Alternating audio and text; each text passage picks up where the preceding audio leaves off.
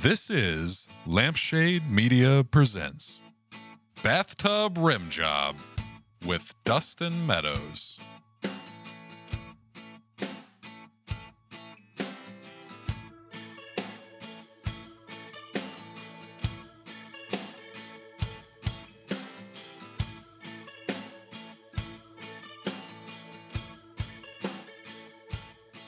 How you doing, Dustin? Welcome to Bathtub Rim Job. I'm doing great, man. What an unfortunate title. Do you think so? Yeah. I mean, I depend on people that are more clever than I to name the show. I was trying to come up with something clever, but it just wasn't good enough. You don't like it, though. Nah, just Bathtub Rim Job. I feel like it just conjures the wrong visuals. I don't know what visuals Amber was intending on when she named it that, but I think she was looking for something that was very relaxing because, like, Doug thought Panic Attack was the name. She didn't like Panic Attack because that was too stressful. A Bathtub Rim Job just conjures images of eating ass while you're sitting in just bath water. Yeah. I mean, it does kind of like take the appetite away, maybe. And also additionally, like anyone who's anyone knows that sex acts in water, the sensation is reduced by the water. Like you reduce the amount of friction and sensation and everything. So I mean, it's just you're just needlessly tonguing a butt for no appreciable gain. So I didn't realize this. Okay, so I'm learning some sex tips from Mr. Meadows here.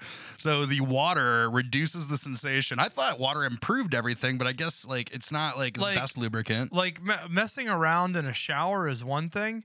Like completely submerge it. Like have you ever had sex in a hot tub? I have, and it was a horrible idea. Yeah, it's not great, and I guess because the water reduces the friction. Like it's like too lubricating. I feel like the friction wasn't the problem so much as the aftermath. Yeah. Like, just the broth that occurred after that. You want to relax in the tub, and like it was just kind of it's fluid soup. It was an ordeal. Yeah, I felt like I tasted better after, though. Yeah, that makes sense. So, like, if this name isn't going to work, which I don't know, like, I really I trust, like, you guys are all writers. I mean, what do you think? You write a lot. Well, so what is the crux of the podcast? What is the mission statement of your podcast? What is the point of this all? I want to hang out with people that are funnier than me. Okay. And talk to them. It's really a simple concept. That's very simple. I feel like Bathtub Rim Job fails to convey that. Panic Attack's a little bit closer. But I guess getting coffee with comedians in cars or whatever, that's taken. Yeah, that was a good one too. I was gonna go for that. WTF with Mark Maron, of course, is off. Comedy Bang Bang is off the table. Yeah, You Made It Weird is taken. Yeah, you made it. Yeah, so all of these things. All better podcasts than mine. Some of them. I'm just saying there are several second halves of WTF with Mark Maron that are never going to get listened to in my podcast queue. So yeah. Do you listen to the guitar? Do the what? You listen to Mark play guitar? No, I haven't even listened to I haven't listened to comedy podcasts in forever, just because it got to a point where I worked in a warehouse and they were perfect. Like I could listen to them while doing my job, but then it got to a point where like I wasn't working in a warehouse anymore, so I'd listen to them when I drove or when I was like writing.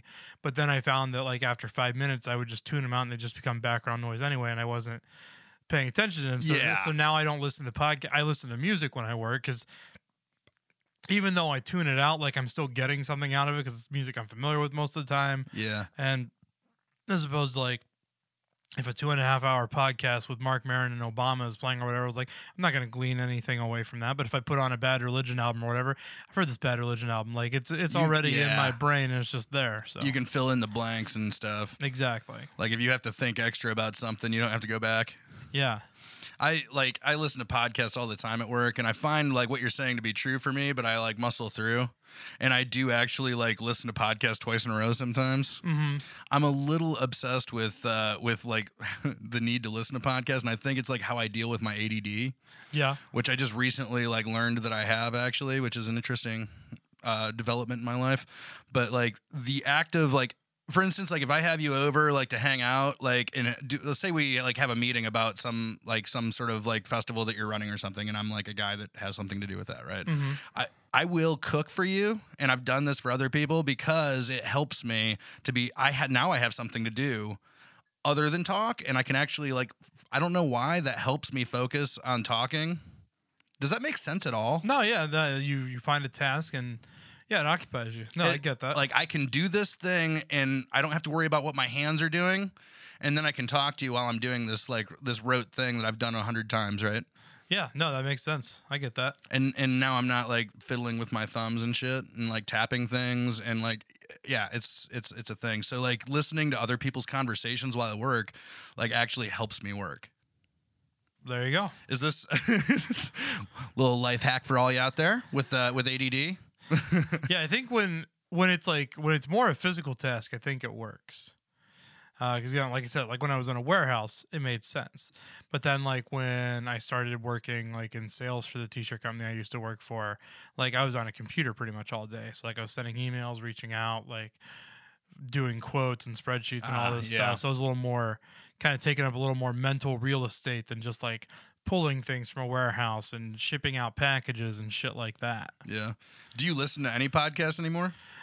Man, I was listening to How Did This Get Made is probably the last one that I was listening to regularly. Yeah. And then I kind of fell off on that. So I mean, and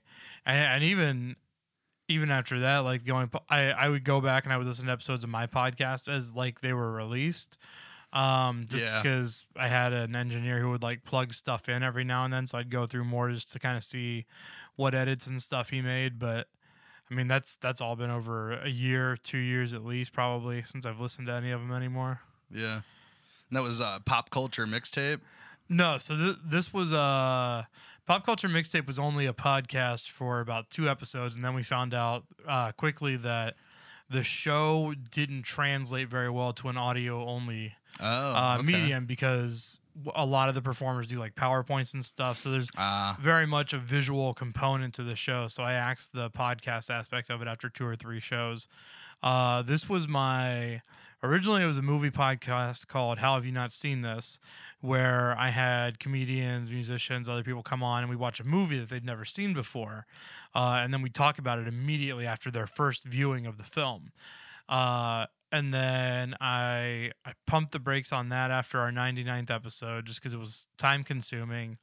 And then my friend came in and offered to kind of do like some higher quality audio, some editing and stuff for us, and he'd take care of publishing and everything. I was like, yeah, sure. If I just gotta organize like the viewings and the podcast recording sessions, yeah, I can do that. So we brought it back as Big Dumb Picture Show, which was also the name of a short-lived interruption riff track style show that we did at Gateway Film Center for about 4 or 5 months, where we'd pick a movie. The audience wouldn't know until like they got in there what we were watching. But we watched, I think it was like Bloodsport 4, Street Fighter the movie with Jean-Claude Van Damme, Batman and Robin, Judge Dredd, and Masters of the Universe. Did you do this live for a live movie audience? Mm-hmm. Yeah. So you had microphones? Mm-hmm. Yeah. Oh my gosh. Yeah, we did this at Gateway. And we got a handful of folks out to each one, but for like legal reasons, we weren't allowed to advertise the movies we were doing in advance. Oh, weird. So it was always kind of a mystery, which I think is part of why we never really got the following that we wanted. And then after 5 months, they're just kind of like, yeah, we're not really getting a big crowd out for this, so we got to axe it, which is unfortunate because it was a fun show. Man, but that is really sad that like, because that's a great. People love Mystery Science Theater, right? Like, yeah. And doing that live is so fucking cool. And there's like so many people in this town that like have that kind of ability, right? Like you know them all.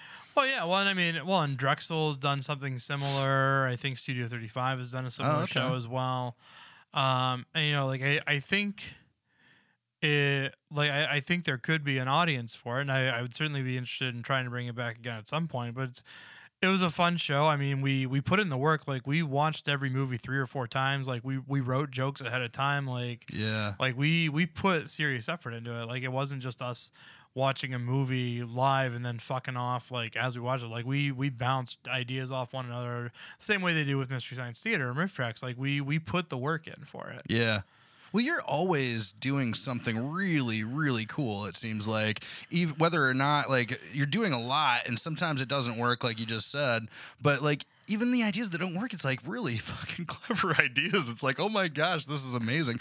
Like, these character roasts are a blast. Yeah. And you guys do those, like, every month, right? Every month or two. Is this a team of you, that regular team, or you have different people involved, or are you organizing that, or what? So I produced the majority of them. At least over the last 3 or 4 years, I have anyhow. I know Up Front is doing a Pop Divas roast, which is the first one I'm not involved in. Nikki Winkleman put that together, but for pretty much all the other ones, it's been me, and then I have kind of a central cast of people that I go to fairly frequently. Like Nikki Winkleman's usually part of this Game of Thrones roast. The most recent one we did is the first one that she wasn't a part of, just because she's not familiar, like she doesn't watch the show, so she's not familiar with that universe. Yeah. But Pat Deering and Bianca Moore are kind of in my stable of regulars. Dave Berkey's another one I go to. Matt Loxley, who I just started putting in them like last fall, has proven to be amazing at it, and I'm kind of wishing that I'd brought him in sooner on these roasts, but he's killed it on every single one he's done. Oh, that's great. But yeah, it's like there's 4 or 5 people that I always bring in, and then like I'll bring in 1 or 2 like outside people that I don't necessarily have on every roast. Yeah, and, that's typically how those work. It's out. kind of like there's almost like a little bit of a cast, and then there's like the what does Saturday Night Live call the featured players? Yeah, you get the features. Yeah, right. Because I know I saw I saw 3 comedy shows the night of the GOT roast, and yours was one of them, and I only got to catch your set. So I was really, really sad that I didn't get to see the whole thing, obviously. But I was also sad in particular that I missed out on what Nick Glasser was doing with Hodor. Oh, my God. Nick Glasser's Hodor. He did exactly, like, he only said Hodor for almost the entire roast. And it's a challenging thing, but I didn't see it, so I'm going to ask you just point blank, did it work? It did. It hit a few points where it almost felt like the audience was getting worn out on the joke, but then it kept going, and like they immediately got brought back around. But that's the thing too, is he clearly practiced like his cadence and timing and delivery and everything. Like there was genuine like momentum behind the delivery of every line. Like he put work into it, and if any other comic had asked to do Hodor, I don't know that I would have let them. But Nick Glasser has the kind of sensibilities where if anyone can make it work, he can. Yeah. And he did. Like, it landed. That's great. It went better than I thought it was going to. But yeah, he knocked it out of the park. Like, everybody on that lineup did a great job. But his Hodor stood out, and Matt Loxley as Arya Stark also was really good. Like, Matt Loxley easily, hands down, had the best costume of the entire cast. Like, he went all in. He does not half-ass anything on these shows. Yeah, he's one of the people that I've been told I need to get on the show. I don't know if we'll edit this out if it's not public knowledge, but that he's making a move here. He is, yeah. It's been pushed back. He's not leaving until like mid-June now, but definitely, yeah. He's a great young comic. It's unfortunate, like many promising young comics, he's getting out right after college, but he's absolutely worth having on your podcast, worth booking on your shows. Yeah, he is just a super funny, super talented young man. Yeah. I've been, since I started this podcast, it's like I thought I knew a few, like I knew a few comedians, and what I've learned is that this is an incredibly deep bench. Oh Like, yeah, there are a lot of comics in the scene. I mean, there are comics that even I don't know at this point because I'm not as deeply involved in the open mic scene as I used to be, just because, frankly, I'm so busy anymore. Like any given week, at least 2 or 3 nights a week, I'm out for comedy shows or anything. So the nights that there are open mics happening or whatever, it's like this is going to be my night to be a person and be at home and relax. Because like if you're just out grinding and it's all comedy all the time, like yeah, life gets boring really quick. Like you can't write jokes about being at comedy shows every night of the week. You gotta be a person. You gotta live a life to have anything to draw from. I've heard some like national like touring comedians talk about the fact that all the jokes are about airplanes and hotels, and that's a problem for comedy. Absolutely. I mean, like the best jokes that I hear on a regular basis, like I mean, it's stuff from people's lives. Yeah. Like, if you put 10 comics on a lineup and all of them think that they have like the joke about like airplane travel or like being on the megabus or whatever, like you're going to be hearing like 10 versions of the same joke. But it's like, I guarantee you, like on a Monday night, like if they're just at home or like if they're out with their friends, like they're probably having very different experiences. And that's what I'm more interested in hearing about than anything. Yeah. So you think it's there's an interesting thing with the way people take comedy, the way that they apply it, because like there's comedians that like play characters, right? That become a thing that they're not actually, right? And then there's people that like expose themselves, and become incredibly vulnerable. Yeah. Right. Which I think you're definitely the latter. Oh, absolutely. Yeah, no, that's definitely 100% my speed. Yeah, like you and I mean, Doug also, Wonder Doug is the For same sure. in the same kind of vein there, like with just like, hey, look at my life. Yeah. No, and that's more interesting. Like, and even going back to like the thing about like airplane travel and stuff, like comics having those experiences. Like, I think professionally, Kyle Kinane is like a perfect example of like a comic where like that's his life, but he finds these interesting takes on it. Like he has a joke about airplanes, but like he has 2 jokes about airplanes. But like one is about like it's nothing to do with comedy. One is about a gay couple trying to have sex on an airplane next to him, which is a great story. Oh my God, that sounds amazing. And then another one is one of my favorite jokes. It's an 11-minute long joke about a guy on a flight who brought like his own like pancakes in a Ziploc bag and like just was eating them on the flight. Like and in the hands of a lesser comic, like that's I was on an airplane and this guy was like eating pancakes out of a bag. Like, what the fuck is that about? Like Kyle, like it's an 11-minute long joke, one of the longest jokes that he's ever put together. And like there not more than 20 seconds ever passes without like a punchline hitting, and it's an amazing joke. And like it's one of those few things like, and again, like he's traveling most likely for comedy probably, but like it comes across as just like this is something that happens as part of his life. Like it's not this like kind of glimpse behind the curtain shit, which like if no more shows about comedians like ever get made, like I would be fine. I could die happy. Like we like the sitcom, like the classic comedian sitcom. The classic comedian sitcom, like What about Crashing? Oh my God, Crashing. I have a huge problem with Crashing. Like, oh, you don't like it? I like parts of it. I think parts of it are absolutely true, but I mean, like there are also parts of it, like because Pete Holmes is supposed to be playing like this fictionalized version of himself, right?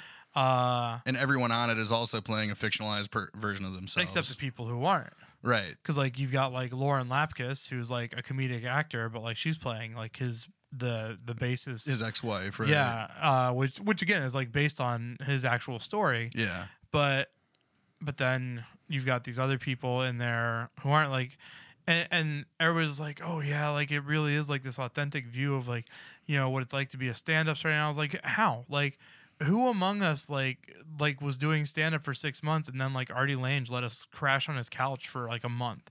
Yeah. Or like how many of us like got to sleep in Bill Burr's basement? Like this isn't like authentic. Like it's the same problem I have with like a lot of There's definitely a fantasy element to it. Sure, and it's just like it rings as disingenuous. Like I honestly, there are parts of the show that I like, but I think that Pete Holmes as himself is the least interesting part of the show. Oh, really? Like I think the character, the actress who plays Allie, his girlfriend in the second season, who then gets to go on late night with Seth Meyers. Yeah, I do later. love her part of the show. Like that character is great, and that character because she's hustling. Yeah, like that character is a little closer to the authentic experience, and it's like why are we not getting her story? Yeah, like because Pete's story so far seems it's like there are almost no obstacles for him. He stumbles in and out of situations. Like these amazing opportunities. Right? Yeah, it's like, oh, you bumped into Artie Langer, and nobody's like, oh, hey, come feature for me and make $300. Like, yeah. Like 4 episodes in, then he's like he's middling for TJ Miller, who's a piece of shit, but like that's still like opportunity wise, like you wouldn't spit at that opportunity, huh? It's something I ask myself a lot. I would like to think that I would stick to my guns and hold to my ground, morally speaking. Worst case scenario, I would take the gig, but I wouldn't promote it. I wouldn't tell anyone. That's passive aggressive as fuck. Well, here's the thing, man. I am a man of principles, but I'm also a man who's fucking broke and needs to pay his bills. Yeah. So like it's I would never tell anybody like I middled. I would never list on my credits like has featured for TJ Miller. Like that's worst case scenario. I would like to think that I would do the honorable thing and not take the gig at all. But I mean, we can sit here and speculate all we want until we're looking down the barrel of that gun. How can we know what we're going to do until we're in that situation? Yeah, I've never had to make that hard call. Right. I've never. I get to, right? Yeah, like, I'd love to see what happens. Yeah, I've never had to choose the moral high ground over the paycheck. Yeah. So I can sit here and I can say what I might do, but I can't say what I do until I'm confronted with that situation. Yeah. I love Apatow's like productions though, and like there's a lot of fan service for me in that show because it's like here's a fun comedian that you love and like and you get to see comedians be dicks sometimes, which is fun. And I don't mind the cameos. Like I thought the Ray Romano bit. Ray Romano was great when he was on. The few episodes that they got Mulaney for were great. Oh, that bit with Mulaney was really funny. But where Mulaney played an asshole. And it was great. But again, it's just like. It's like this. Yeah, I totally get what you're saying, especially from your perspective, because you have a completely different look. See, like, okay, so Pete Holmes to me, like, I identify with Pete Holmes, like, because I grew up, like, in a religious experience. Sure. And I was like kind of dorky like Pete Holmes is, and I'm a big guy like Pete Holmes is. Yeah. And so like I feel like I have a lot of similar experiences. Like I had the non-existent father and adoring mother that he always talks about. And I'm like, shit, like I am Pete Holmes. Yeah. So I get a lot out of his experience, and then I just recently got divorced. And so like after leaving the faith and everything, so like we have a lot of the same like stories, like not exactly, of course, but yeah. So there are parts of it that ring true. The Christian stuff with Pete Holmes, like really it really hits me. It's like, oh yeah, I totally get that, Yeah. And wanting to be the youth pastor and stuff and like all that, like, yeah. And I think there are parts of his story that absolutely resonate. It's just, I think a lot of people, especially people who don't do comedy, they see a show like Crashing, or case in point, I just started working at a summer camp job last week that I haven't been back to in a long time, and the CEO there, who hadn't seen me in years, is like, "Oh, you still doing comedy?" I was like, "Yeah, I'm still doing this." He's like, "Hey, have you seen that show, the Marvelous Mrs. Maisel or whatever?" And like he just starts like kind of using this as an in to like talk to me and make conversation. Now I understand your comedy thing. Exactly. And I was like, well, no, like I haven't watched the show because like frankly, like I'm sure it's a great show. I'm just burnt out on kind of all this glimpse behind the curtain stuff of stand-up. It's like I don't feel like anything I've seen really has done it justice. Like Funny People came out like over 10 years ago, and I don't really feel like that gave any insight into the world of stand-up. It was just like, oh, hey, this is what happens when a shitty person is given a death sentence and then is given a second chance and then decides to just keep being a shitty person. And then like stand up is just kind of like a background to that. And I was like, no, I came to see this movie because like I thought, I don't know, there would be some kind of glimpse and real insight into what it's like to do this, because I was just starting out myself at the time. And that wasn't the case. And then like watching Crashing, I was like, okay, no, this is just Pete Holmes' story and there's nothing really here. And people was like, oh, and there's that Showtime show too. I can't remember what the fuck it's called. Like I'm dying up here or whatever it is. Okay. But I was like who wants to know this? Like who wants to see behind the curtain of like what stand up is? Like I'm not discounting the art form. Obviously, I do it. I think there's merit to it. Yeah. But I feel like we're kind of at a critical mass with like a lot of the things that like are tied to comedy, and with stuff like people like YouTube stars like was this fucking Southern Mama like getting booked on Just for Laughs, like a YouTube personality, who then proceeded to eat shit at Just for Laughs. Like, wait, when you say eat shit, like you mean dive, right? Yeah, like they bombed, they tanked it. Okay.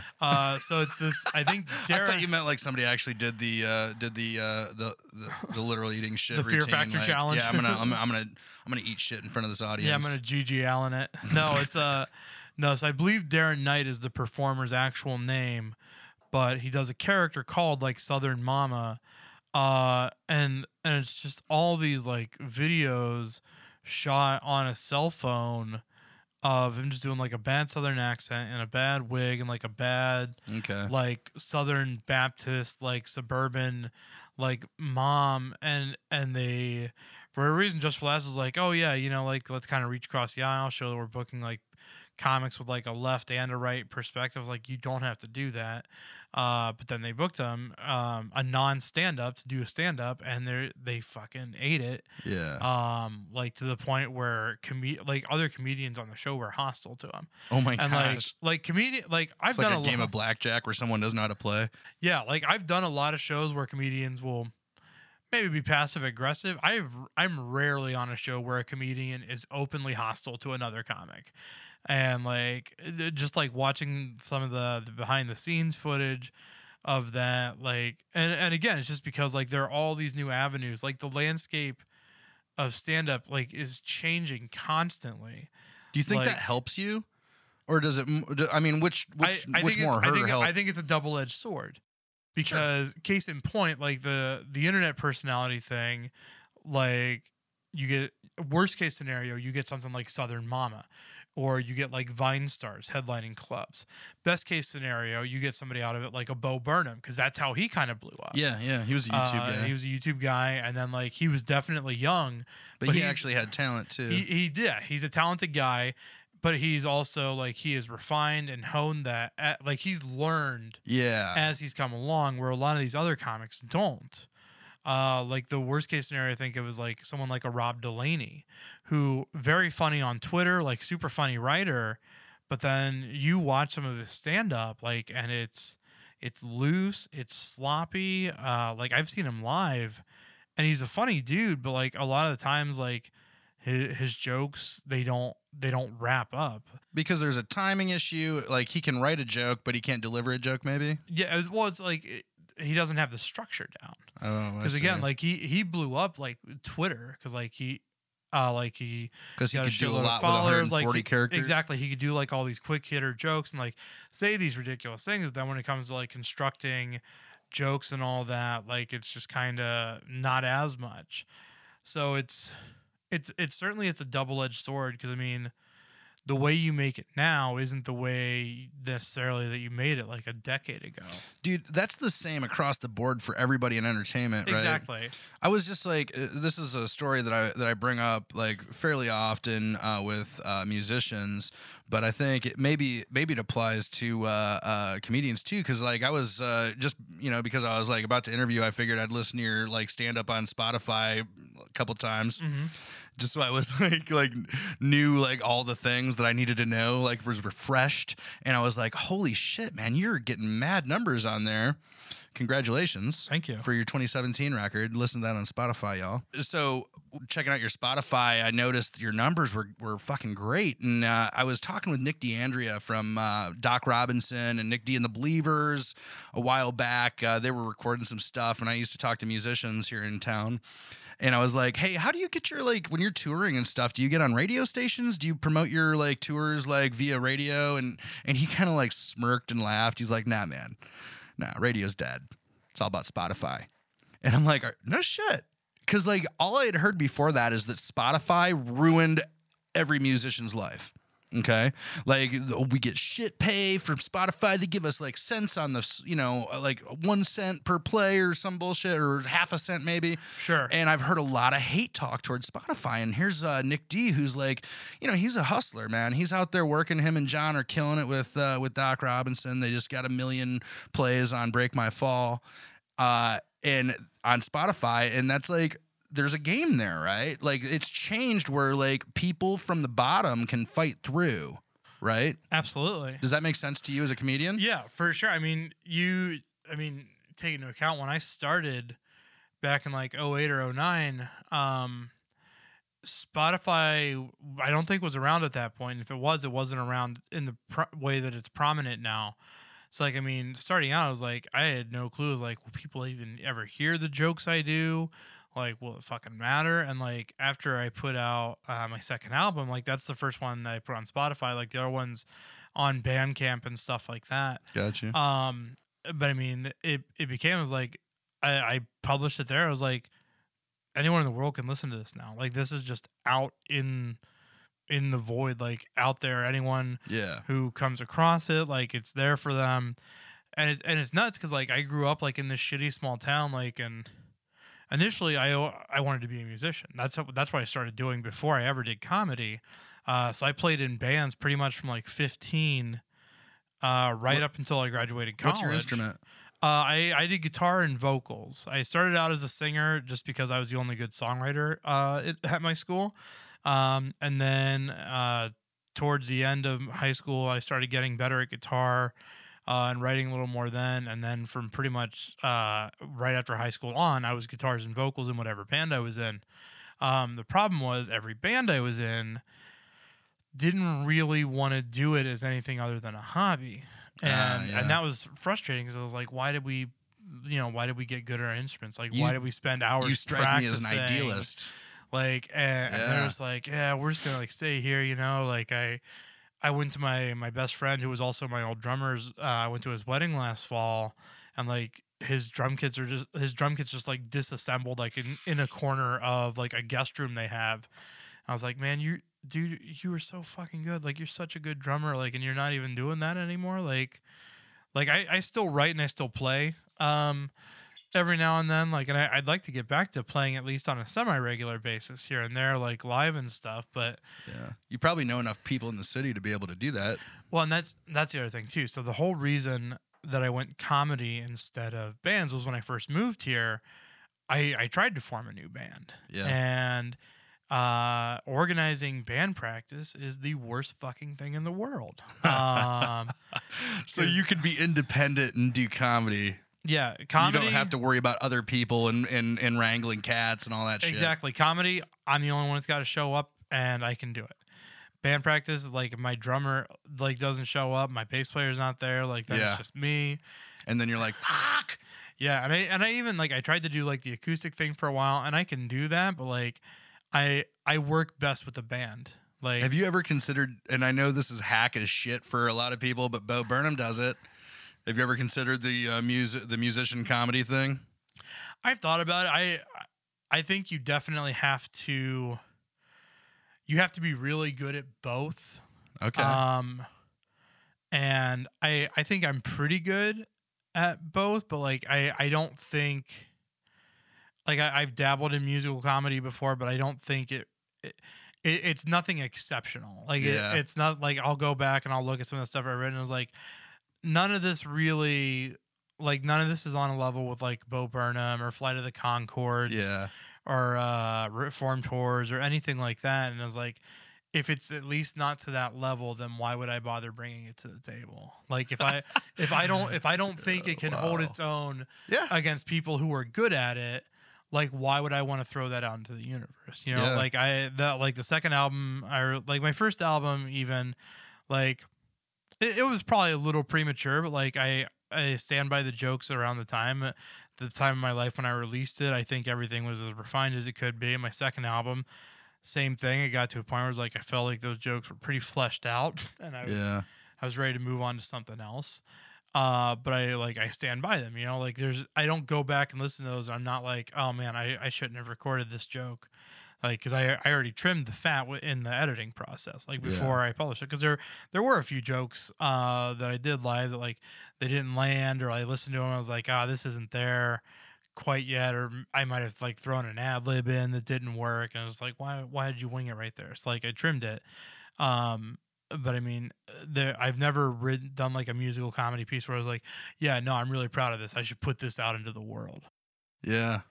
Well, and it sounds like you probably don't have a strong passion for it to begin with.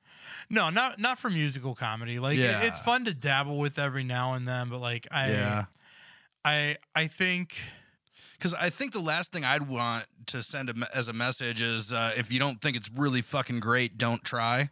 Yeah, but you're doing another thing really great. Yeah, no, and I'd rather that you have more heart for. Like I have seen so many mediocre like comics with the guitar like at open mics. Yeah, that's where the guitar becomes a crutch, and exactly. that's the trope that people hate. Yeah, one, it's like Patton Oswalt has a really great joke on one of his albums about when he opened for a comedy magician. And he talks about how, like, in the late 80s, early 90s, there was kind of that comedy magician craze. And the idea was like, hey, are you a good magician? Learn a crappy magic trick. Hey, are you a good magician? Learn a couple of stupid dick jokes. Like, and just throw it, like, just to kind of add an extra thing to it. Yeah. And I feel like that's what a lot of musical comics do. Like, there are exceptions. There are some. You take this 50% and this 50% and make 100% out of them, or try to. Yeah, and there's some that absolutely pull it off. There are a lot more where, like, you see them doing it, I was like, you're not particularly good at either of these things. So, like, why did you think that, like, this was the Reese's peanut butter cup that you were giving us here? You know? Even the Reese's peanut butter cup is mostly peanut butter. Yeah. But I mean, well, it's mostly sugar. If we're just gonna be honest, but I mean, it's good though. Like, like a lot of the musical comedy is like, oh, hey, here's this thing like I'm barely passable at, and here's this like street joke that I heard like over a decor. Yeah. It's like, why? Like, who fucking asked for this? You know, like I love Penn and Teller a lot, and they're not magic comedy. No, but they're funny as fuck. Oh yeah, no, and there are a few exceptions to the rule. Like they're good at both. Yeah. Locally, people like Eric Tate and Michael Kent are people who are very funny to begin with, and they're really good magicians. So like they're outside of that realm where it's just like these are things that they are just gifted performers at. They've come from years of working and honing that craft. Right. As opposed to somebody who's just like, oh, I'm going to learn a card trick and then do it over like dick jokes. Yeah. Yeah. Because dick jokes are always them and Tinder jokes. Yeah. Oh my God. Well, and that's a whole other thing. Like, let's talk about your favorite hack joke right now. Oh God. I mean, at this point, like even just the act of referring to comedy as dick jokes, like I'm exhausted by. Like I mean, we hit peak on that years ago. Like Brian Posehn literally has an album called Fart and Dick, or Dick and Fart Jokes, or Fart and Dick Jokes, something like that. And like Brian Posehn's a comic I like, but like that came out and I was like, all right, like I think like this is the nail in the coffin. We need to stop referring to our comedy as dick jokes. Like, yeah. And I think it's, I don't know. I think it's dismissive. I think people do it who don't take comedy seriously. And I think comedians do it who don't want to take any accountability for the fact that, like, in the right circumstances, in the right scenarios, like what we do can have an impact. It does have artistic merit. And like, I just hate that idea that some people are just like, oh, it's just comedy. I was like, no, like it is a fucking art form. Oh, like, yeah.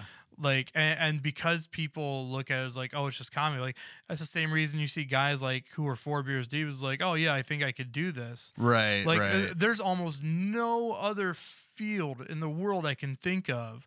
Like nobody walks into a hospital, sees a brain surgery and like is 3 Coronas deep and is like, fuck man, I could do this. Or hey, I've got a really good idea for a technique for you.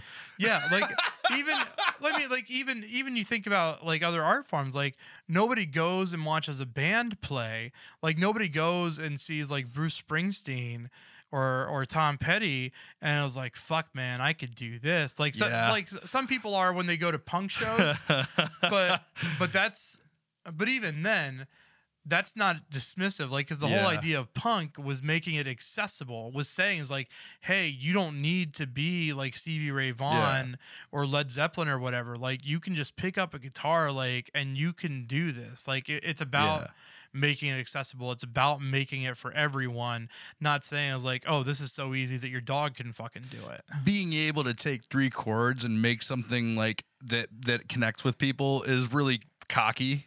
Yeah. And really punk rock. Like it's fucking rad. But even then, like you think about it, like so many like major hits are like even outside of punk. Like Sweet Home Alabama is fucking 3 chords. Oh yeah. Like it's a 3-chord song. Like there are so many, the 12-bar blues, which like literally almost every major band at some point has incorporated, is 3 chords. Like so Folsom Prison Blues, 3-chord song.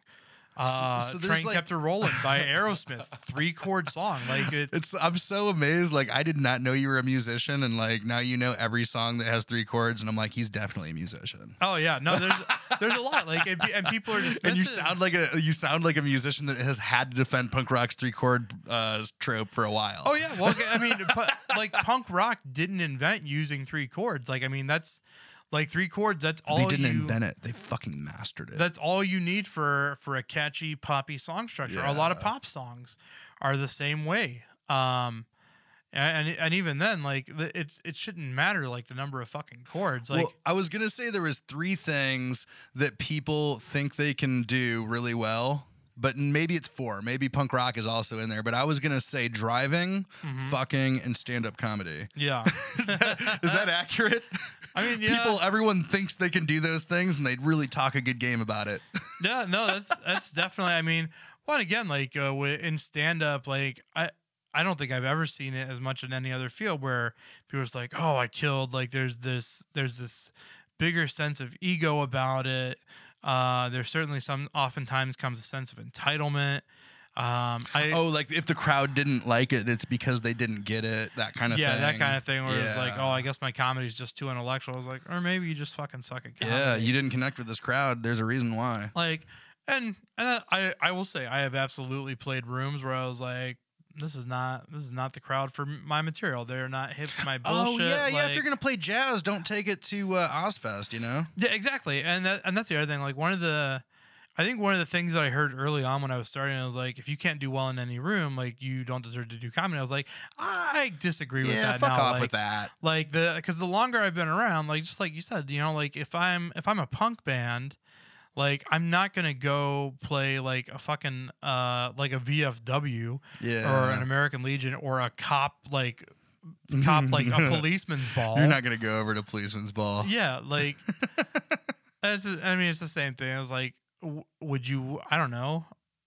Like there are audiences for certain things, you know, and to think that comedy should somehow be above that, like I don't agree with that. Like, cause I've played towns where like, you know, it's a lot of people, like where the median age is like 45, and it's like these are like small town, like blue collar folks. Like I went to college, like my life experience is not what theirs is. Like they're homeowners, they have families. Like I live with my girlfriend and a roommate. Like I'm in my 30s. I drive for Lyft for a fucking living right now. Like what do I have in common with them? Like there's no common ground to be had here. Most of them didn't go to college, so like I'm not gonna have any ground there with them. Like some crowds just aren't for you, and that's fine. And I don't think that comedy should be held to this standard that is like, oh yeah, you know, you have to be able to do well in any room. It was like, Yeah. really? No. Like I should have to do a Klan rally and kill? Like what? Right, exactly. No, you're totally right. Like, and I think knowing that is a part of like as an entertainer and as a like I feel like this like is I'm just like I'm kind of I don't make money at podcasting, but I like to promote people in Columbus. I love this town and how much talent there is in it. Yeah. And I just love to help people out. I'm willing to admit I have this Columbus fetish that a lot of people in this town have. I hope a lot of people have that in a lot of towns though. But if you are you're really good at something, that's great. Okay, you can do a lot with that. And if you can turn that into a product that is actually like real like, you know, valuable for people, that's good too. But if you can't sell it, if you can't get it into people's hands, then none of it is worth a damn. Yeah. And you have to know whose hands want it and how to get it to them, right? Like that's the Precisely. trick, right? Well, that's like when I go on tour, you know, like I contact my friends in those towns, you know, like I find out where they run shows. Like it's why I do that, you know, like I'm not trying to like set up my own shows. Like I'm not, because like my friends in those towns, like they know who's going to come to what, like they know what they can get a crowd to. Like, and I also like, I know what towns I do want. Like every time I go on tour, Knoxville, Tennessee, always on my list. Like Nice. I've got a great deal of friends there. They've got a great scene there. That's so cool. I always have a decent draw. Like when I go there, we usually get a decent amount of folks out for the shows. Some of the best shows I've done have been there. Like actually next year before I move to LA, my plan is to record my next album at a place called the Pilot Light in Knoxville. It's this cool little dive punk venue. And it's like, it's cash bar only. They don't have like a liquor license, just beer. And it's the first place in Knoxville I ever played. And it's one of my favorite venues. And it's also a city where like I feel comfortable stepping away, because like my first two albums I recorded in Columbus, like I kind of used that safety net. It was like, I know people in this town, I know I can get and folks you can out. play on the local things, right? The things that you know, like it's all maybe like I've never heard you do anything as cheesy as the OHIO chant or something like that, never. but it's kind of that. I'll kill myself before I do right, that. Obviously, and I don't. So I didn't want to insult you necessarily, but like maybe playing to a local crowd, that familiarity you can like play into the the locality jokes and shit like that. See, but even then, I try to avoid that because my thought process when writing is like, if like it's one thing like if I do make an off the cuff remark like at an open mic or something, but like if I'm doing a show like. My thought process is like, will this joke work in another city? Like, right. Because if this joke won't work on the road, then this joke won't work. Like, period. Like, I don't know that I've ever had like I have a joke specifically about Beaver Creek, Ohio, that. It doesn't really have anything to do with Beaver Creek, Ohio. It has to do with every small town, probably. Exactly. So, like when I'm on the road and I tell it, you know, like I preface it as like, you know, I did stand up in a town called Beaver Creek, Ohio, and if you're picturing something, you're exactly right. Like you know what town I'm talking about. Yeah, so you can use this to connect with a lot of people. Precisely. Yeah, it's never as like, oh, I was doing Beaver Creek, Ohio, and then like I expect them to know what the fuck that means. Yeah. This is only for Beaver Creek people. I'm sorry if you're not in that clique. Yeah, exactly. So I'm curious. I wanted to ask you about one of your jokes, and I heard this performed a couple of times, and it's fucking hilarious. And it's like one of these jokes where you're dealing with a controversial topic, and it's the abortion bit. This is like, it's been around a minute, but since I've heard it from you like on stage, and then I was listening to it on the record, I was like, this is really fucking funny, and it's an opportunity for you to like fuck with people. Yeah. And like you don't soft pedal much, and I feel like maybe you pulled back a little bit. What was your like evolution for that joke? Like how did you like, because you're like, this joke is so like on the fence, right? Yeah, so I mean, it's you're talking about laughing. For people that haven't heard it yet, you need to go listen to it. But the joke is pertaining to laughing at dead babies. Yeah. I mean the joke itself, I mean, like everything else, like it's based on an actual experience. I was doing a pro-choice fundraiser show in Cleveland for Narrow Pro-Choice Ohio, and there were protesters, and I was getting kind of antsy before the show, like not nervous or anything, but I was like, who the fuck are these people? Like, yeah, freedom of speech, but like also fuck you. Yeah. So like I popped out for a second, and like So you went out for the abuse. You went to meet them on the battlefield. Yeah, kind of like because I was just curious, and like I say in the joke, like I've never run into this before. Yeah. Like I've never encountered like somebody protesting anything that I was a part of. Mm-hmm. Like and this was before Amber Falter and Pat Deering started the Stand Up for Choice show, which does occasionally, like they get threatening Facebook messages. No, like they occasionally get like maybe a protester will show up, but like I just had her on. I wish I would have talked about that. yeah, Man. but I mean, Wow. but yeah. So before that, like this was my first experience with it. I'd never run into the idea of somebody being opposed, and it's not even that they were opposed to what I was doing. They were opposed to the reason that I was there at all. So like it had nothing to do with me personally. It was just like just the idea of women having access to abortion rights and healthcare and all that. Mm-hmm. So I went out there, and they kind of got shitty, and that's the thing. It's like 80% of like the jokes and exchanges, like in that joke, like that's almost verbatim what was said. Like I do a little bit of editorializing on some of them because you take creative license with comedy sometimes. Yeah, totally. But I mean a good chunk of that is like were the actual exchanges. Wait, did you actually try to give this protester a funny version of a dead baby? No, that's the part. Oh, my heart wanted it though. Yeah, no, that's the part that absolutely is hyperbole. But like, it's great. Yeah, but she it's did totally genuinely say it. She was like, "The Lord made you beautiful in His own image." Blah blah blah. Like, and she did ask like how I'd feel like if my mother had an abortion with me, and I did tell her I was like that would have been great for me. That would have been wonderful. I wish my mother had gotten a fucking abortion.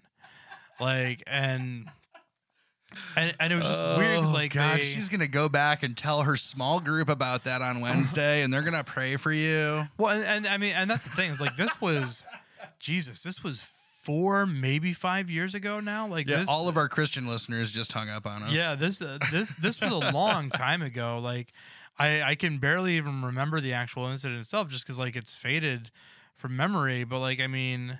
And then I went back in after I decided I was done talking with them, but like they were still there after the show. And I was there with my roommate at the time, another comedian, Lauren Bencast, because we both traveled up to do the show together. And even as we were walking to the car, like they kept saying stuff, and like I finally stopped being funny and I just started being shitty. I was like, go fuck yourselves. Like, who the fuck are you people? Like, what fucking right do you think you have to come in here and fucking tell people what to do with their bodies? Like, and that's not a super funny thing. Like that was just me getting real. That's when it gets and just like, being exhausted and is like what the fuck is wrong with you? Like I'm so over it. Like it's, and especially like it's unfortunately kind of timely recently with like the heartbeat bill being passed in Ohio recently and everything.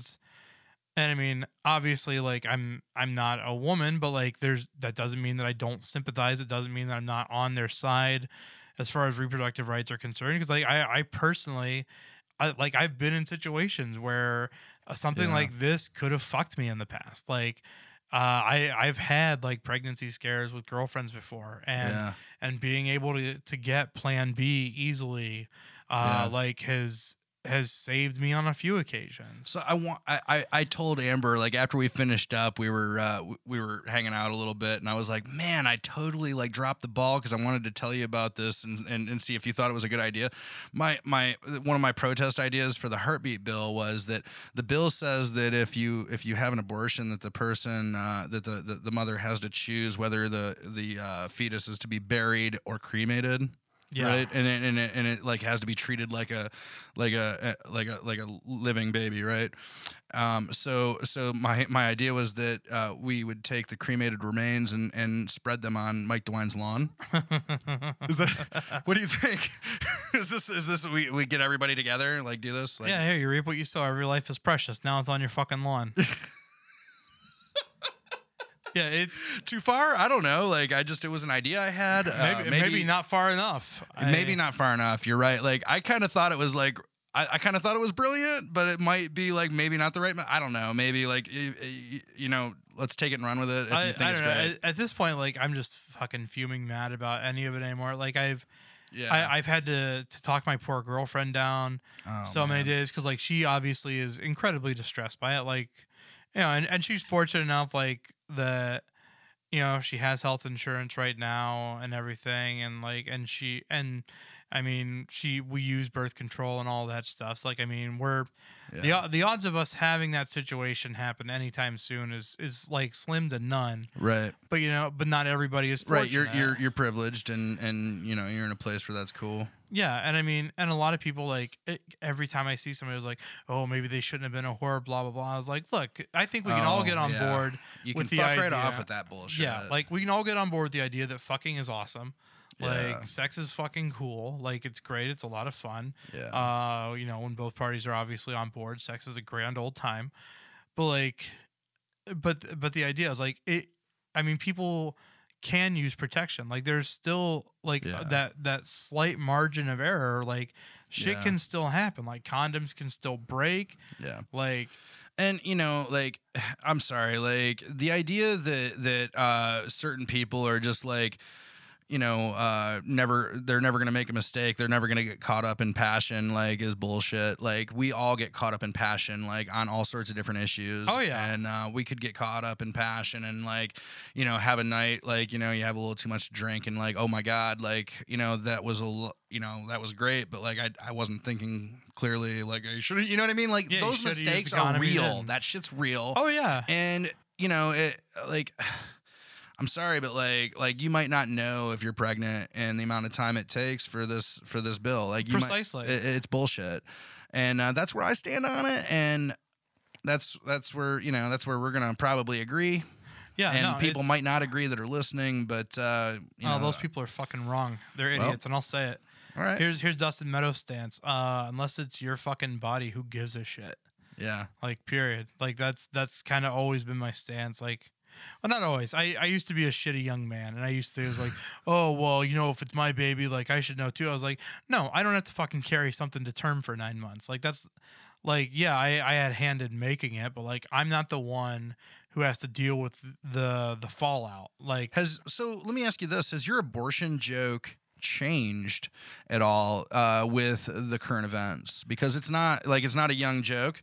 Not necessarily. I don't go back to the well on stuff on the album too often anymore. You don't tweak it with current events?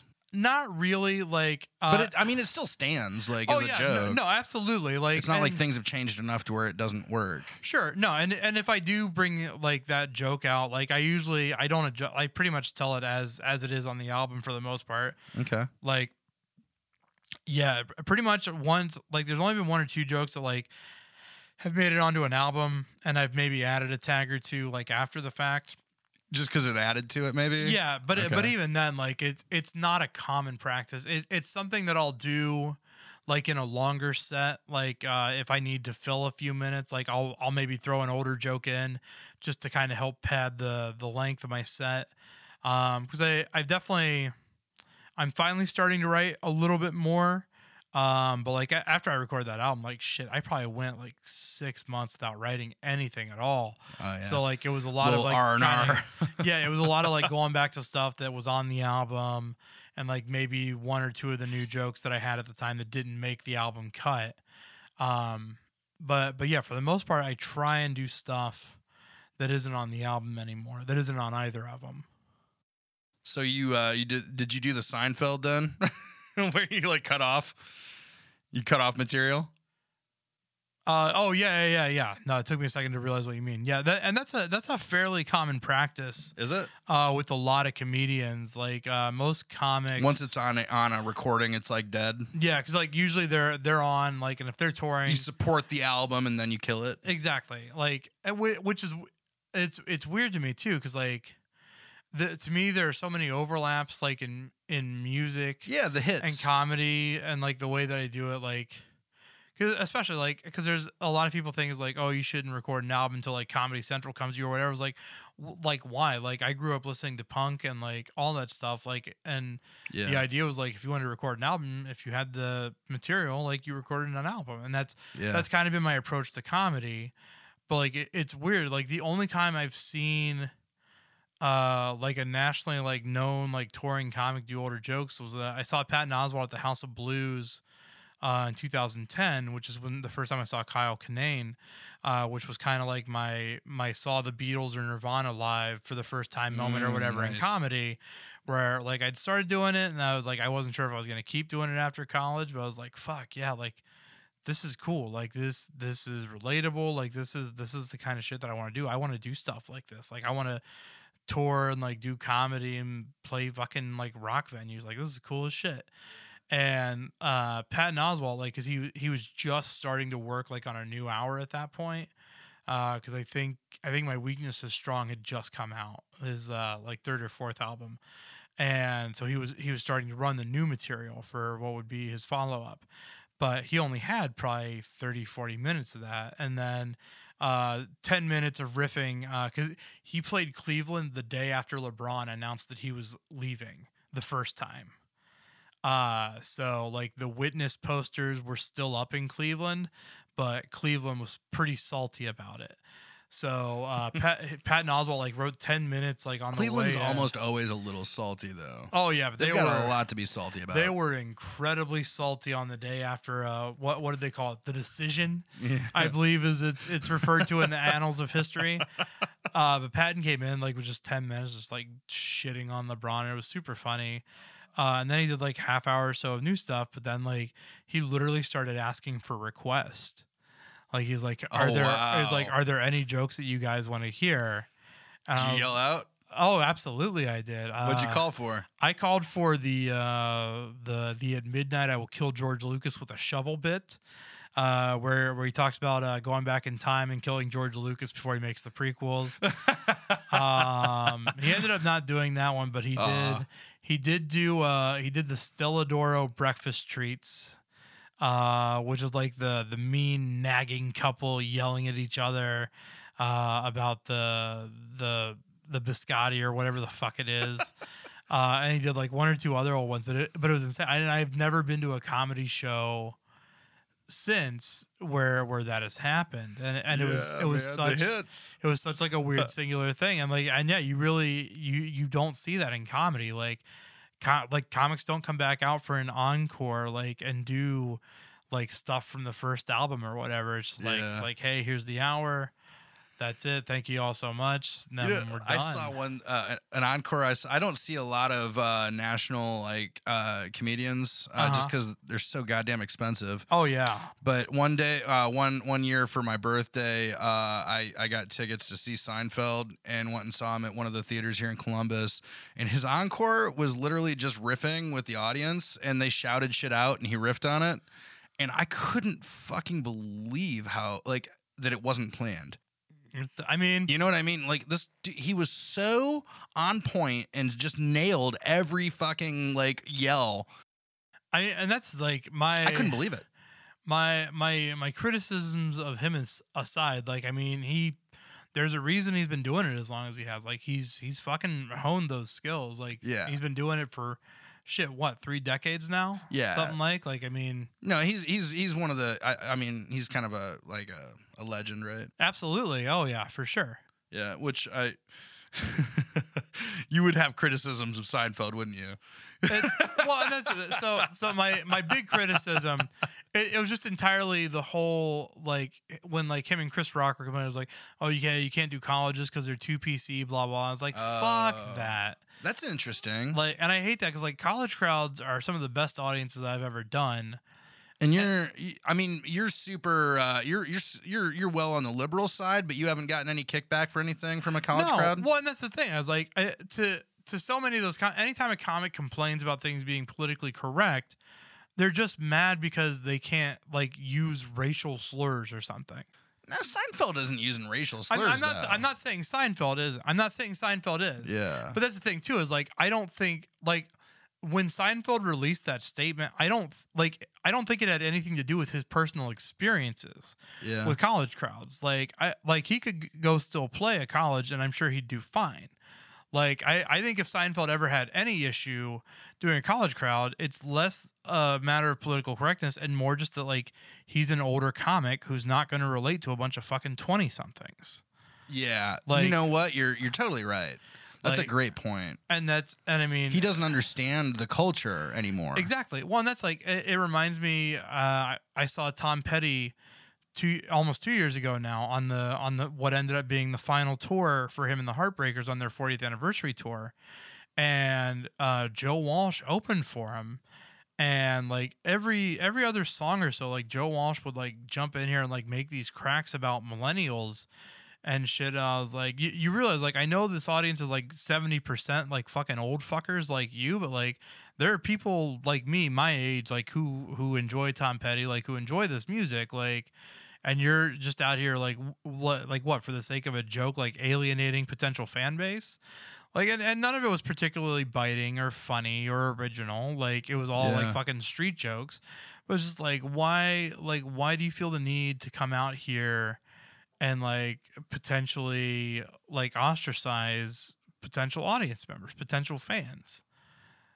Like it was unprovoked. Like it was just like it was like literally just him trying to appease his fan base. And I was like, Okay. this is Cute. unnecessary. This is stupid. And it's like Yeah. it's the same thing when you see people fucking crack joke. Like when you see comedians crack jokes about millennials, like, oh, millennials on their Yeah, it's phones. getting Oh, this is real pumpkin weak, spice. I was right? like, That it's millennial fucking shit old. is so tired, right? It's hack. Yeah, it's super hack. And it's like, and it's the same with the PC thing. I was like, no, you're just mad because you can't say fag anymore without pushback. Right. Like that's what it comes down to. And the funny thing is that you can actually use that word, and I've seen like people do it with those crowds, and it plays. Yeah. Because that word isn't the thing. Everyone knows what you fucking mean. Yeah. And they know when you haven't thought about what you mean. Sure. Well, and that's the thing too, is like when I started out, I had a joke that used that. And the longer I did that joke, like it wasn't me saying it. It was like a character in the context of the joke saying it. But like after a while I looked at it and I realized like this is kind of in there as like a shock punchline. Like it doesn't necessarily add to the joke. Yeah. And the joke isn't that strong of a joke to begin with. So like eventually, like I cut it. I made a decision. Right. I was like, is this worth? Yeah, is this serving a purpose? Yeah, like is this worth potentially putting out a number of audience and like making people feel uncomfortable, making people feel like I Yeah. have something against them, or like is this joke just better off just like ending up on the cutting room floor? Like That sounds a little bit like Gaffigan's response to vulgarity in his bits. yeah, Like he says, does it help? Well, then why are you doing it? yeah, precisely. And I think like I would never stop saying fuck or whatever in my set just because it was like, Thank oh, you for shouldn't that. swear. I love that. Yeah, like, but I mean, but there are words that essentially can be weaponized against groups of people that do have a history that carry a legacy of brutality and harshness. And like you have to think about that, like because a lot of people was like, "Oh, it's a freedom of speech thing." I was like, Yeah. like it really Perspective isn't. is something that's so hard for people to get a hold of. Like like I have my perspective, and like it's just so impossible to understand really what a word means to somebody with a different perspective. Yeah, And just to be able to respect that really shows a lot of maturity, I think. yeah. Well, I And mean, you don't need it. Like you don't need it. no, it doesn't like save the joke, and that like. But sometimes I feel like if you actually do understand the culture, if you do understand the perspective, then you can actually like it can be funny if you actually understand it and you have that familiarity. But like you're playing with fire if you don't. Like Sure, don't fuck around. You know, there- this means something real to real people. There are always exceptions to the rule. Yeah. Like, and that's how I always look at it. Is like, like I know how I feel about it.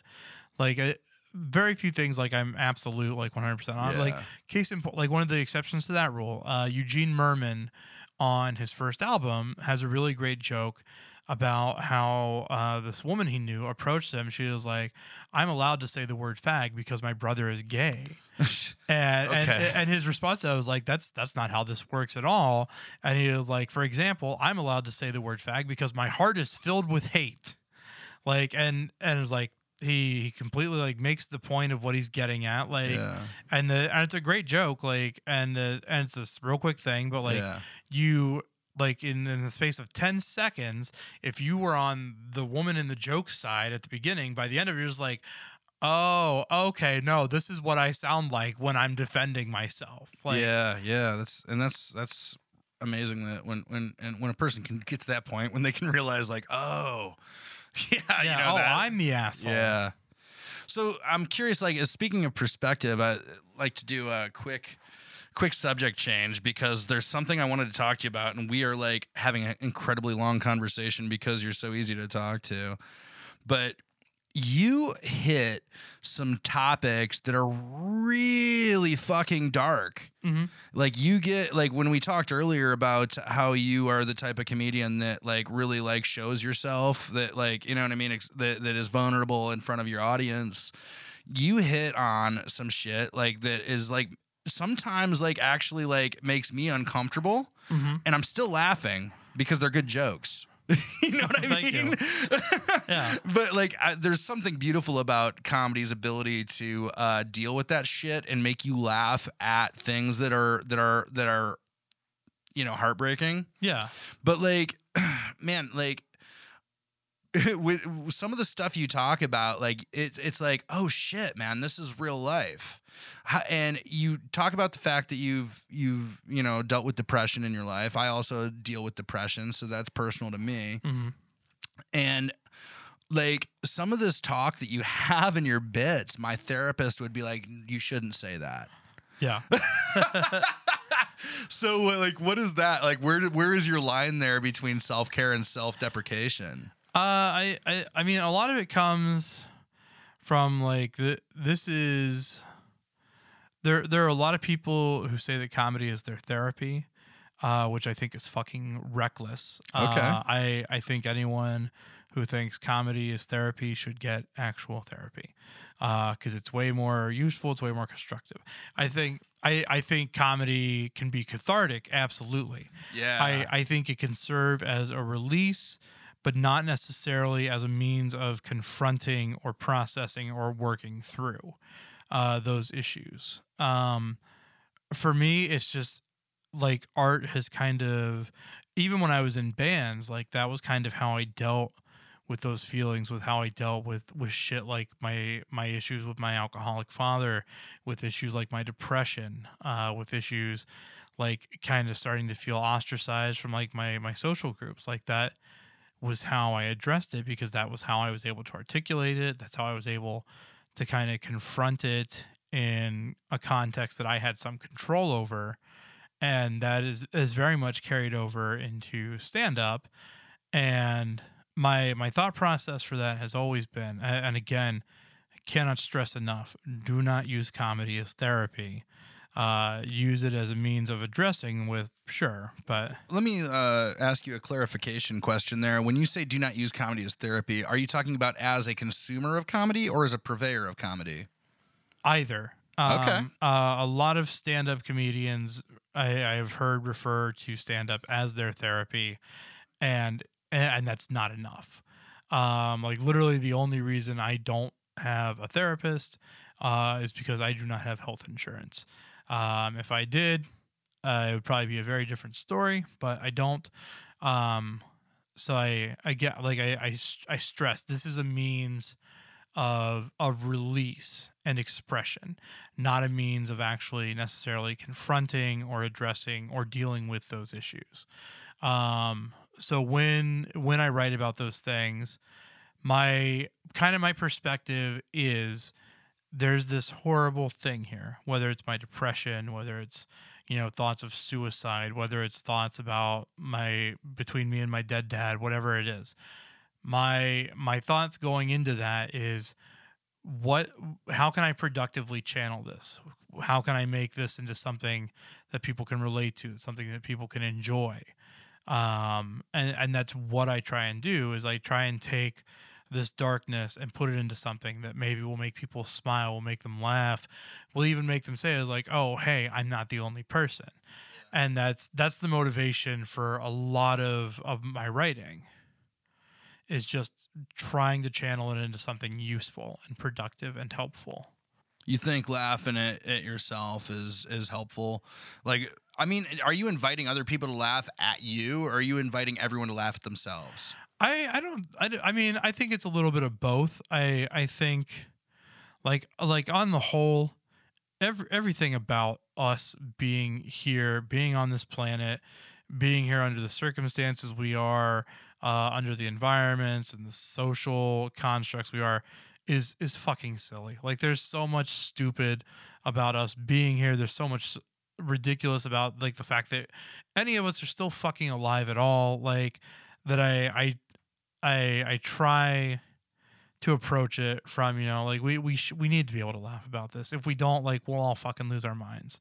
Like, there's a lot of terrible shit going on now. There's been terrible shit going on since the beginning of fucking time.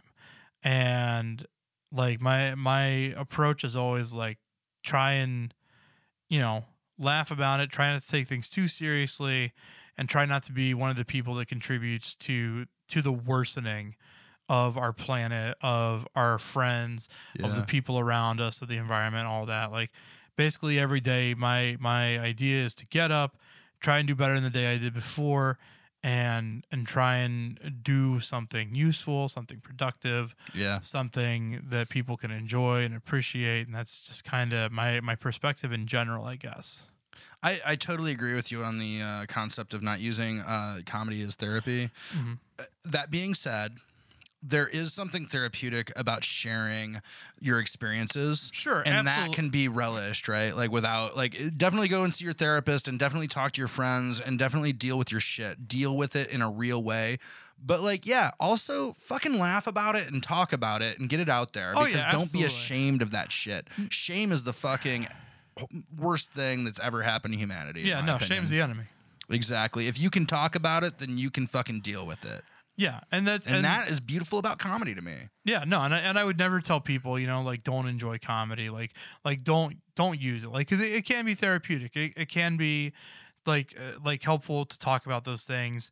My concern is more, I have just heard it expressed multiple times by other comedians that like, oh, this is therapeutic, so I don't need to do anything else. And that's the reckless part. There's a thing about comedy that there's a lot of broken fucking people, and I'm not a comedian, but like, I get it. Like, there's a lot of broken people in comedy, so and there's people that are dealing with shit, right? That is a thing, right? So that's something I don't subscribe to. Okay, tell me, correct me. The concept of broken people, it's something I very much used to buy into. Okay. But over the years, as I've gotten older, as I've lived more, as I've shared more experiences, as I've met more people who've had some of the same struggles, like, I don't hold to this idea that people are broken. I believe people are people, and we've all been through some shit. But like, at the end of the day,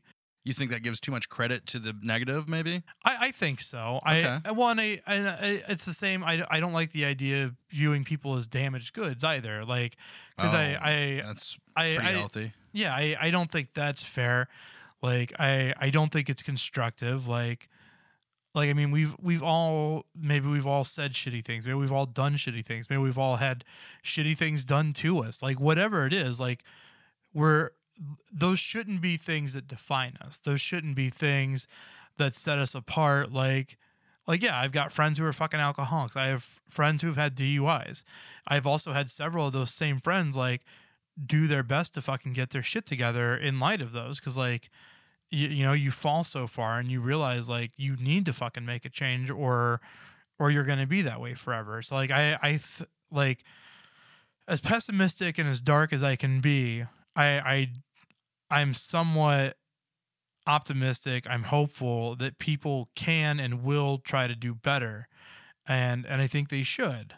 And I think like one of the first steps towards that is not looking at people as broken or damaged, but just looking at them as people.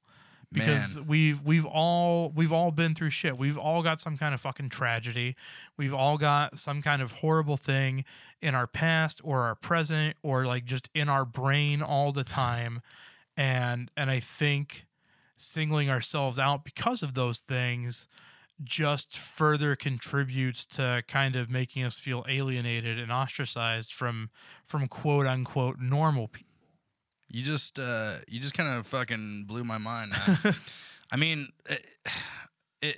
it's you're so right, man. We all have an example of somebody that has had it easier and somebody that's had it worse, and because of the fact that we haven't had it as easy as this other person, their parents stayed together, and they didn't have drug abuse in their family, and they didn't have depression, and they didn't have these problems that I have.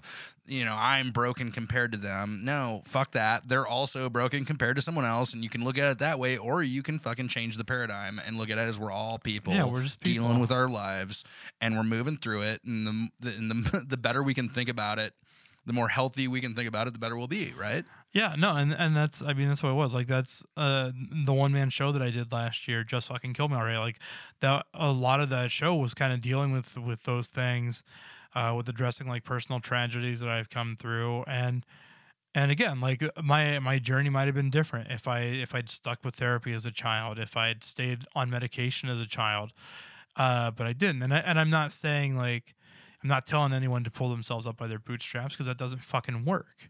Yeah. But I do think that no matter how bad it gets, for the most part, I think a lot of us do have the ability to make positive changes, and I hope that people will. Like, and I say this as a person who spent way too much of my life believing the opposite of the things that I'm saying now.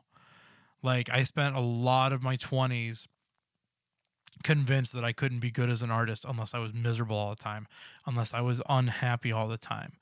And that's not to say that like I'm magically fixed or cured or whatever now. Like, but I mean I've been relatively happy the last couple of years of my life. Like part of that's been that I've been in a really good supportive relationship. Like that didn't fix things. Like getting a girlfriend didn't magically like take away all the dark thoughts and problems that I had before. But it made me stop and think like, okay, everything in my brain, the way I act on a day-to-day basis, this isn't just affecting me anymore. This is affecting another person that I care very much about. Like, so like what can I do to kind of reconcile those things and try to do better? And in that time, like I've been trying, and some days are better than others. There's still days where I'll wake up and for no reason at all, I won't want to get out of bed. Like, and I'll spend way longer sleeping than I should or whatever. Yeah. But for the most part, some classic depression nap. Exactly.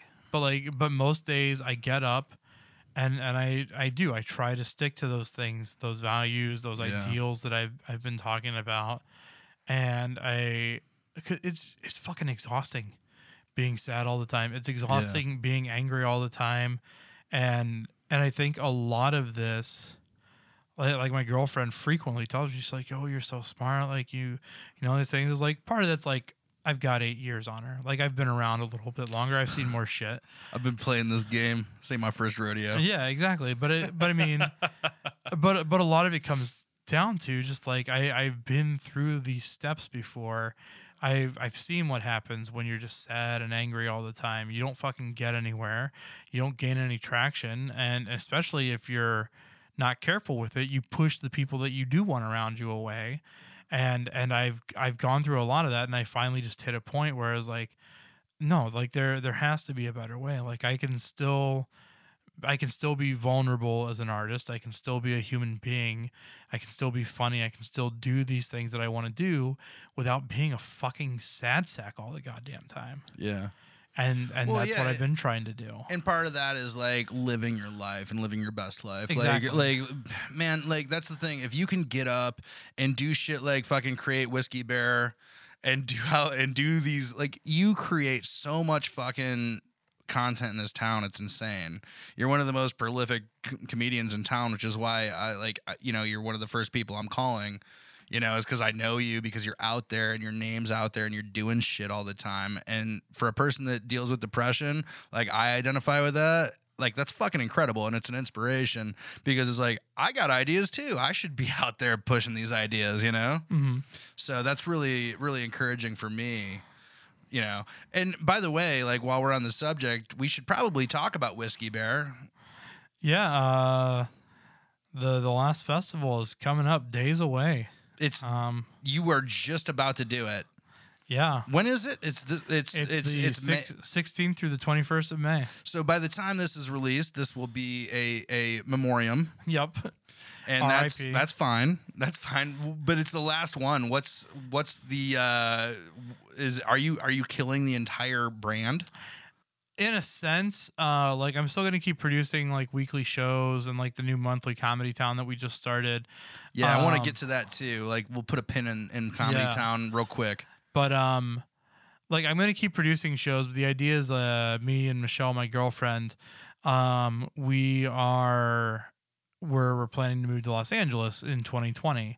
Oh shit! And Newsflash. yeah, and that's and a handful of people have known about that. Like, Now everybody knows about it. yeah, Lampshade Media exclusive, motherfuckers. But it's something we've been talking about since her and I got together a couple years ago. You know, because she's an actor, I'm a comedian, and we kind of both like we spent our whole lives in Ohio for the most part, and we feel like we've kind of topped out here. So Whiskey Bear is kind of like Columbus's baby in a way. You and Columbus's love child or something, maybe. It's Whiskey Bear Comedy itself is me. The festival is myself, Nikki Winkleman, Pat Deering, Tom Plute, and Lisa Barry. But like the rest of the year, it's pretty much just me. Like I produce the shows, I book the shows. I did recently bring on my friend Luke Swisher as a co-producer on all of my regular Whiskey Bear shows as well, just for my sanity's sake. Which, in retrospect, I wish I had done much sooner. But yeah, Whiskey Bear is my thing. So like, when this last festival ends, it's kind of gonna be a bullet in the head of the brand. Like I'll probably still keep Whiskey Bear around, like just for the sake of like the branding for the shows. But like, like I'm gonna deactivate like the Whiskey Bear website, and like everything will just be on my personal. So is comedy Comedy site and all that Town stuff. gonna keep going? Because Yeah, Comedy Town. So I mean, we just started, like literally had our first show last night at Cafe Kerouac. yeah, and this was May 10th. Yeah. I was there. It was phenomenal. Yeah, I'm excited for it moving forward. Mike Heslop, the owner of Cafe Kerouac, who's a super cool dude, super great guy, did like a public call roughly a month ago asking for a new show to fill in the second Friday of every month. And I reached out to him with this kind of loose idea I had for a comedy variety show / talk show. Because last year I ran a show called Whiskey Bear Tonight. We did 3 shows. Where it was like a late night format, like with Conan or Seth Meyers or whatever, and it was a lot of fun, but it was a lot of work to produce. Like we literally we put about as much work into an episode of Whiskey Bear Tonight as we did an episode of Monday Night Live, which was like 3 or 4 different meetings, like in a rehearsal leading up to it, and it just became like this huge time thing. And like if we were making money and getting paid to do this, that'd be great. But like it's very much a labor of love, so we just weren't able to like kind of keep that pace up after those first 3 shows. We kind of burned ourselves out on it. But I liked the talk show aspect of that, and I loved having Ryan Branch as a co-host because he's a great sidekick. He and I have been friends for years now. We've got a pretty solid rapport with each other, and I think we do a pretty good job of naturally kind of playing off one another. He just did some work here, and you were here for that. Mm-hmm. And like I told him like to his face, I just came over and I'm like, hey, your voice is fucking golden. Oh yeah, I just love your voice. I just would listen to you.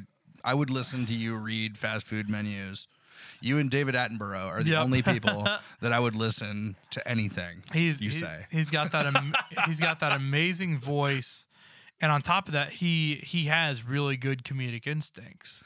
Yeah, clearly from his voicemail bit in the in the first Comedy Town, he couldn't make it or whatever, and so they played a voicemail recording, quote unquote.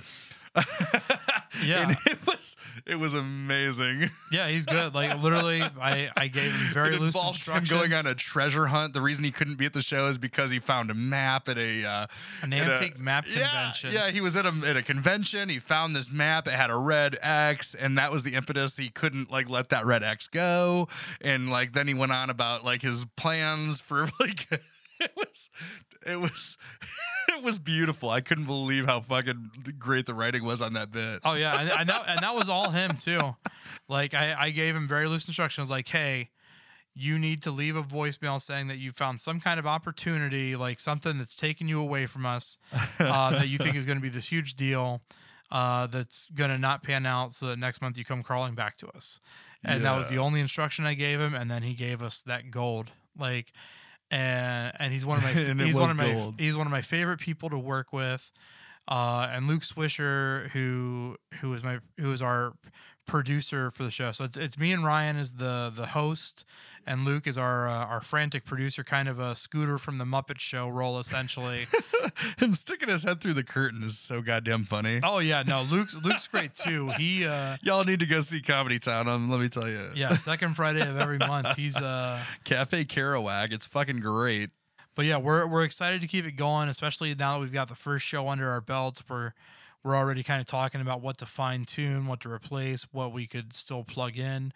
And it's just I like doing kind of like these more abstract, like non-stand-up shows, just because it's a chance to work different parts of my brain. Oh my God, Mitch! I've never seen his routines before. Oh yeah, Mitch Rose is a fucking amazing. He's a super talented actor. He's incredible. Super funny dude. And yeah, we hope to have him back on the show as regularly as we can, even if it's not as Sandy Champlain. He's got several characters from what I hear, right? Yes. Oh yeah. And his characters are top notch. Oh yeah, he's a great dude. He's super funny.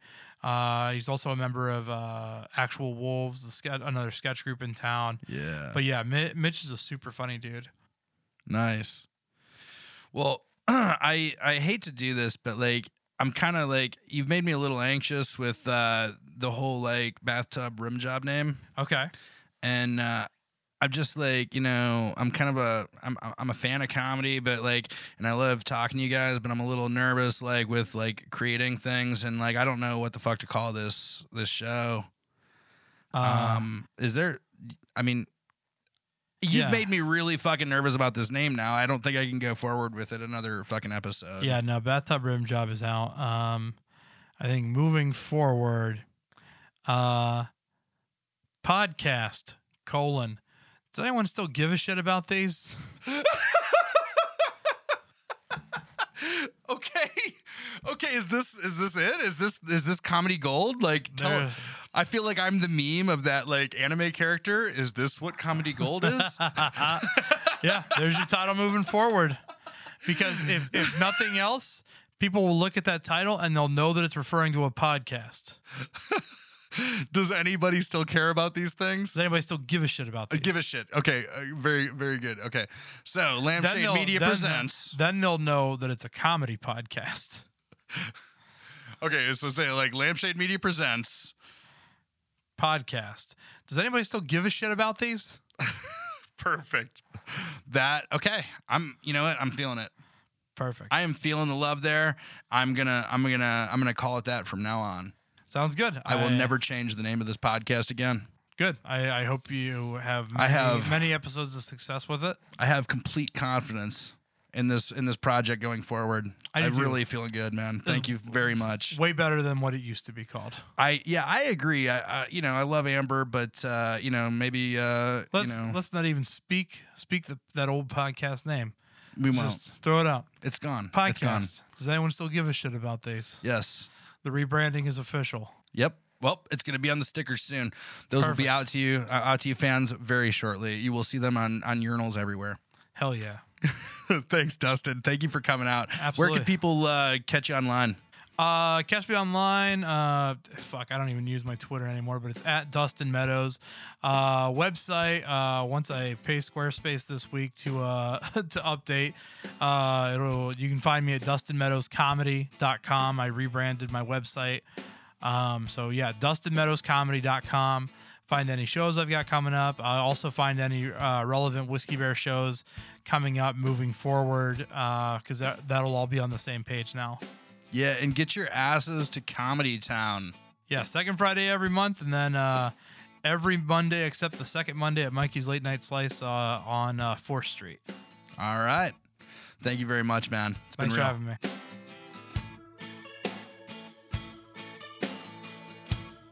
Produced by Lampshade Media. Edited by Tyson Shipman. Music by Tyson Shipman. Voiceover by Austin Hoover. And Mel did things too. Special thanks to Donnie Mossman and Catherine Smith for graphic design and photography, and the creative people of Columbus, Ohio.